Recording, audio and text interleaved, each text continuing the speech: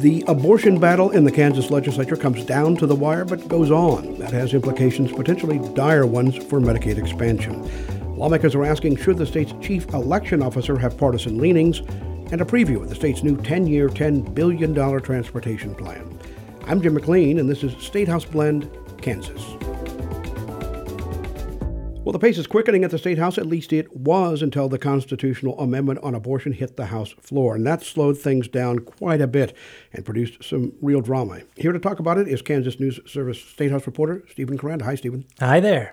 So quite a day in the Kansas House. It was locked down for hours on this abortion question. That's right. They held the vote open for about 6 hours using a procedural move called a call of the House. So members have to stay in their seats. They can only be excused if the speaker excuses them.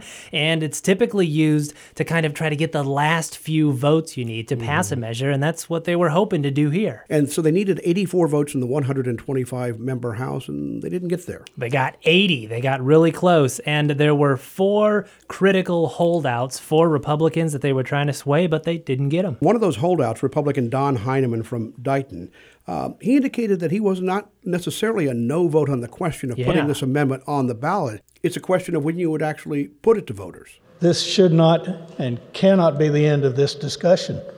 Options remain. We can still regroup and place the measure on the November ballot, and I will trust the good citizens of this great state to pass the measure at that time. We should explain the way this works is if it gets the 2/3 majority in both chambers, then it goes to a statewide ballot vote. And the question is when that ballot vote would happen. The amendment would have done it in August, but as we heard, it sure sounds like Heineman would support it if they moved it to November. Yeah, and more people come out for the general election in November, That's so right. I think that's probably his reasoning, right? I think so. And let's remind people, what would this amendment do? It's a response to a state Supreme Court ruling that said there is a right to abortion in the Kansas Constitution, and this would overturn that by specifically saying in the Constitution there's no right to abortion and lawmakers can regulate abortion. All right, so what's the next step here?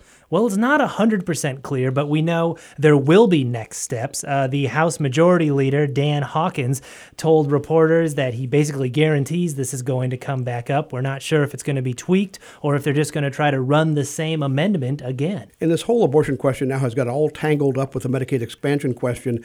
The state's most powerful anti-abortion group, Kansas for Life, has come out and is urging lawmakers to halt all work on Medicaid expansion until this issue is resolved. That's right. And Senate President Susan Wagle says what? Something very similar. She says the Senate will not run Medicaid expansion until the abortion amendment is passed. So there you have a very powerful group and a very powerful lawmaker saying no Medicaid expansion until this abortion amendment is approved. Yeah, probably some pretty powerful leverage there. Stephen, what about this idea that's getting some consideration that we shouldn't pick our chief election officer, that's the Kansas Secretary of State, in a partisan election? So this bill is aimed at kind of avoiding situations like we saw in 2018 when then Secretary of State Chris Kobach was running for governor. If you remember, Chris Kobach and the sitting governor, Jeff Collier, were stuck in this really tight primary race. It was only separated by a few hundred votes, and ultimately Kobach defeated Collier. So lawmakers are considering a bill that would do a couple things. It would make the Secretary of State races nonpartisan and require a sitting Secretary of State to step down before he or she were to run for another office. And Democratic Representative Brett Parker introduced this bill because he says it would avoid situations just like we saw in 2018. But just the general concept that you have a candidate for governor who is also the chief election officer of his own election and certifies those results makes a lot of people uncomfortable. That bill appears to be a bit of a long shot, but at the very least it's raised some issues we probably need to think about. That's right. Okay, Stephen Caranda, State House reporter for the Kansas News Service. Thanks a lot. We'll check in with you again next week. Thank you. The Kansas Department of Transportation is one of the biggest agencies in state government for what should be obvious reasons. Kansas is a big place with lots of roads and bridges to take care of. Julie Lorenz runs the agency for Democratic Governor Laura Kelly. We have about 2,200 employees, and we're responsible for more than 10,000 miles of highways. In addition to that, we help support airports and transit services. We also help short line rail. Essentially, Jim, we're getting people where they want to go with as much choice as possible. And important to know, as a net export state, To the extent you can drive down the cost of transportation, it does one of two things. It either makes consumer goods more affordable or Kansas businesses more profitable. And more competitive. So 10,000 miles of highways for the state. Kansas is not the biggest state in the country geographically. So relative to its size, how big is our highway system? So here's the thing to understand. While our state highway system is about 10,000 miles, we have more than 140,000 public road miles. So we have a very expansive system for really not a very large population. For decades, Kansas had one of the best road systems in the country. That's because since the 1980s, the state invested billions of dollars in a series of transportation programs that governors and lawmakers renewed every 10 years. But the system took a big hit midway through Republican Sam Brownback's time as governor, when the tax cuts he championed sent revenues plummeting. That triggered a chain reaction that left KDOT without enough money to do basic maintenance or to finish 21 promised projects. Lorenz is committed to finishing all but one of those projects and launching a new 10-year, $10 billion transportation program. The top priority, she says, is getting Kansas highways back in tip-top shape. Our highway system is worth north of $32 billion. It's one of the most valuable assets our state has. In the last 8 years, preservation wasn't fully funded. So we need to go back and do a lot of pavement replacement, which is very expensive. Mm-hmm. And that needs to be done all across the state. We anticipate that we need to invest $500 million per year to get our system back up to good condition and maintain it, because we also have a whole series of bridges that are getting ready to age out of the system. The new program will be different in some other ways. For one thing, KDOT won't start with a set list of projects to complete over the 10-year span. Instead, the agency will select a handful every couple of years so that it can respond to changing priorities. Lorenz calls it future-proofing the program. Transportation investments are large and expensive, and you have to consider where we are in our place in time. Technology is changing very rapidly. Mm-hmm. Americans' adoption rate of technology is also increasing. So the question becomes, how do you make good investments to stand the test of time against a landscape that is changing so quickly? We will consult with communities every 2 years to select projects to put into the development pipeline. So that's where you do engineering and you do right-of-way acquisition, you start to move utilities. Mm-hmm. Projects would then be selected from the development pipeline and pulled into construction every 2 years. Essentially, you're metering that work out of the development pipeline and putting it into construction. And there's some other new wrinkles. You want to partner, I think, more fully with local units of government, cities and counties, in terms of not only determining the need for certain projects, but also paying for them. Not every community has the means to bring money to the table. We recognize that. So on the other side of the coin, if a community is willing to phase a project or downscope a project, we will also give that sort of bonus points, if you will, or additional consideration. So, for example, in more rural parts of the state, instead of building a 4-lane, we might build passing lanes. It's an extremely effective safety improvement that we can get to faster, and it's less costly both to build but also to maintain. What kind of a reaction are you hoping for from cities and counties? Do you hope that they're going to be open to that kind of conversation? So I will point no further than Southeast Kansas and US 169 Corridor Coalition. In the 16 local consult meetings we held all around the state, they stood up and they said, man, we want a 4-lane. It is important to our community. We also understand as a practical matter that it will take us a long time to get a 4-lane. We need safety improvements now. We'll take passing lanes over a 4-lane. Lorenz has some leverage when it comes to those negotiations because KDOT can show that passing lanes make highways a lot safer. On US 400, the passing lanes there have provided an enormous safety benefit. We had projected about an 18% improvement in safety. We've seen something more like 32% reduction in crash rate and a 17% reduction in the fatality rate. Passing lanes will help rural travelers, but the new plan takes another approach to easing congestion in urban areas. Communities where that's a problem, Lorenz says, could approach KDOT about adding express or toll lanes to clogged commuter routes. 2 really cool things about this express toll lane approach that we are open to talking with communities if they are interested. 1, you can choose if you're going to drive in that tolled lane. We want to keep it relatively free-flowing, so it will be variable priced, which means maybe it's 40 cents at 7:30 in the morning when you're trying to get to the office, and it may be a quarter in the afternoon when it's not very busy at all. And so we keep it relatively free flow. That raises more money for the system in its entirety, but also it helps us manage congestion. And so this goes back to that issue we were talking about.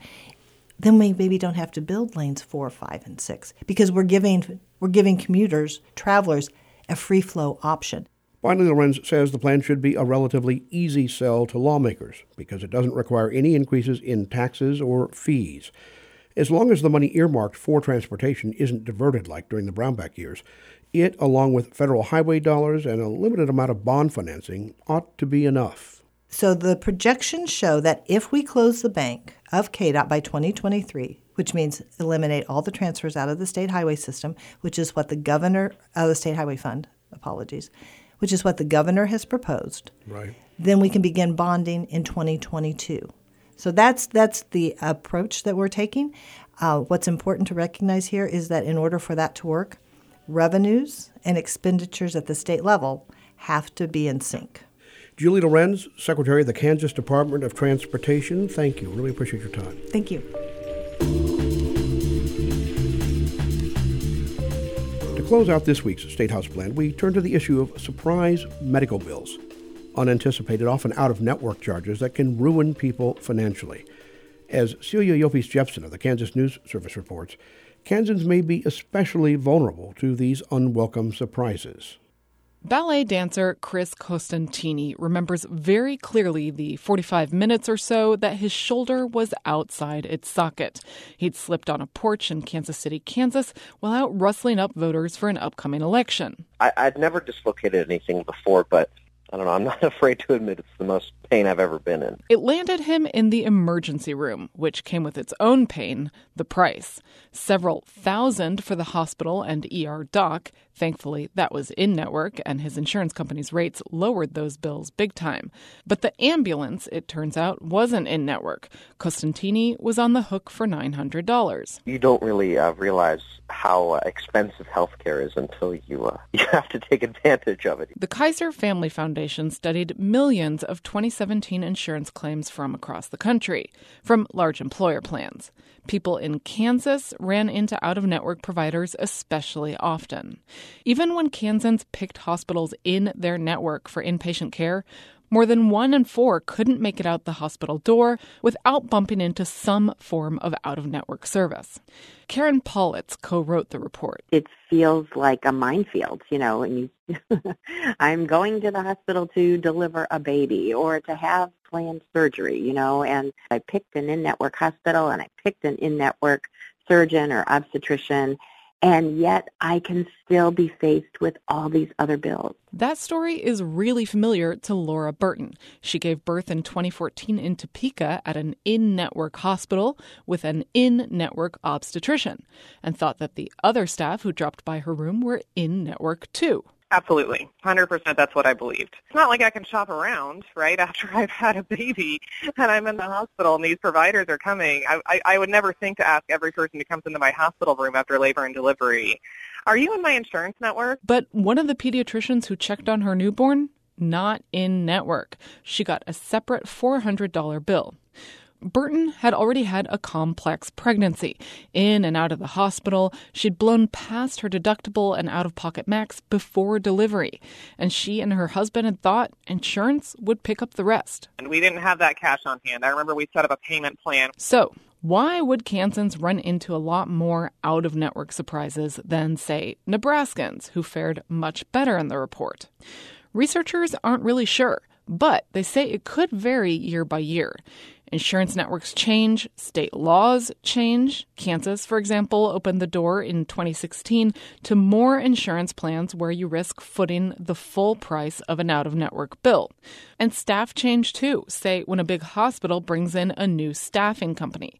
Experts say some of those companies stay out of insurance networks on purpose because surprise billing is their business model. It's a great gig. You get to set prices for services and doctors that people didn't pick. Here's Paulitz again at the Kaiser Foundation. The anesthesiologist is who's on call when you show up. If you're having cancer surgery, for example, You'll never meet the pathologist that looks at your slides. The whole situation has Americans so stressed out, it's led to an avalanche of consumer guides. Olivia Stern has more on the questions you need to be asking to try to win what feels like whack-a-mole. So if you say to your doctor, always send my blood test to an in-network lab. Or to make big bills disappear. You got to fight. You got to go beyond the call center rep. Public frustration is at a boiling point, pushing Congress to act. Advocates hope federal legislation could pass this year to curb out-of-network bills that patients have no chance to avoid. That could be especially good news for Kansans.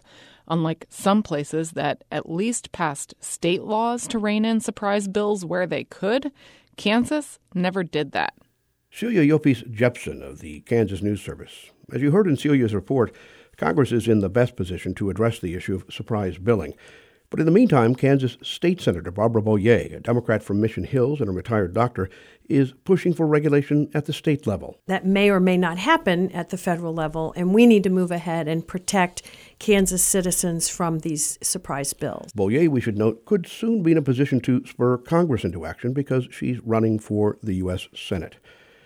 For updates on all the news from the State House, listen to your favorite public radio station or go to our jam-packed website at ksnewsservice.org.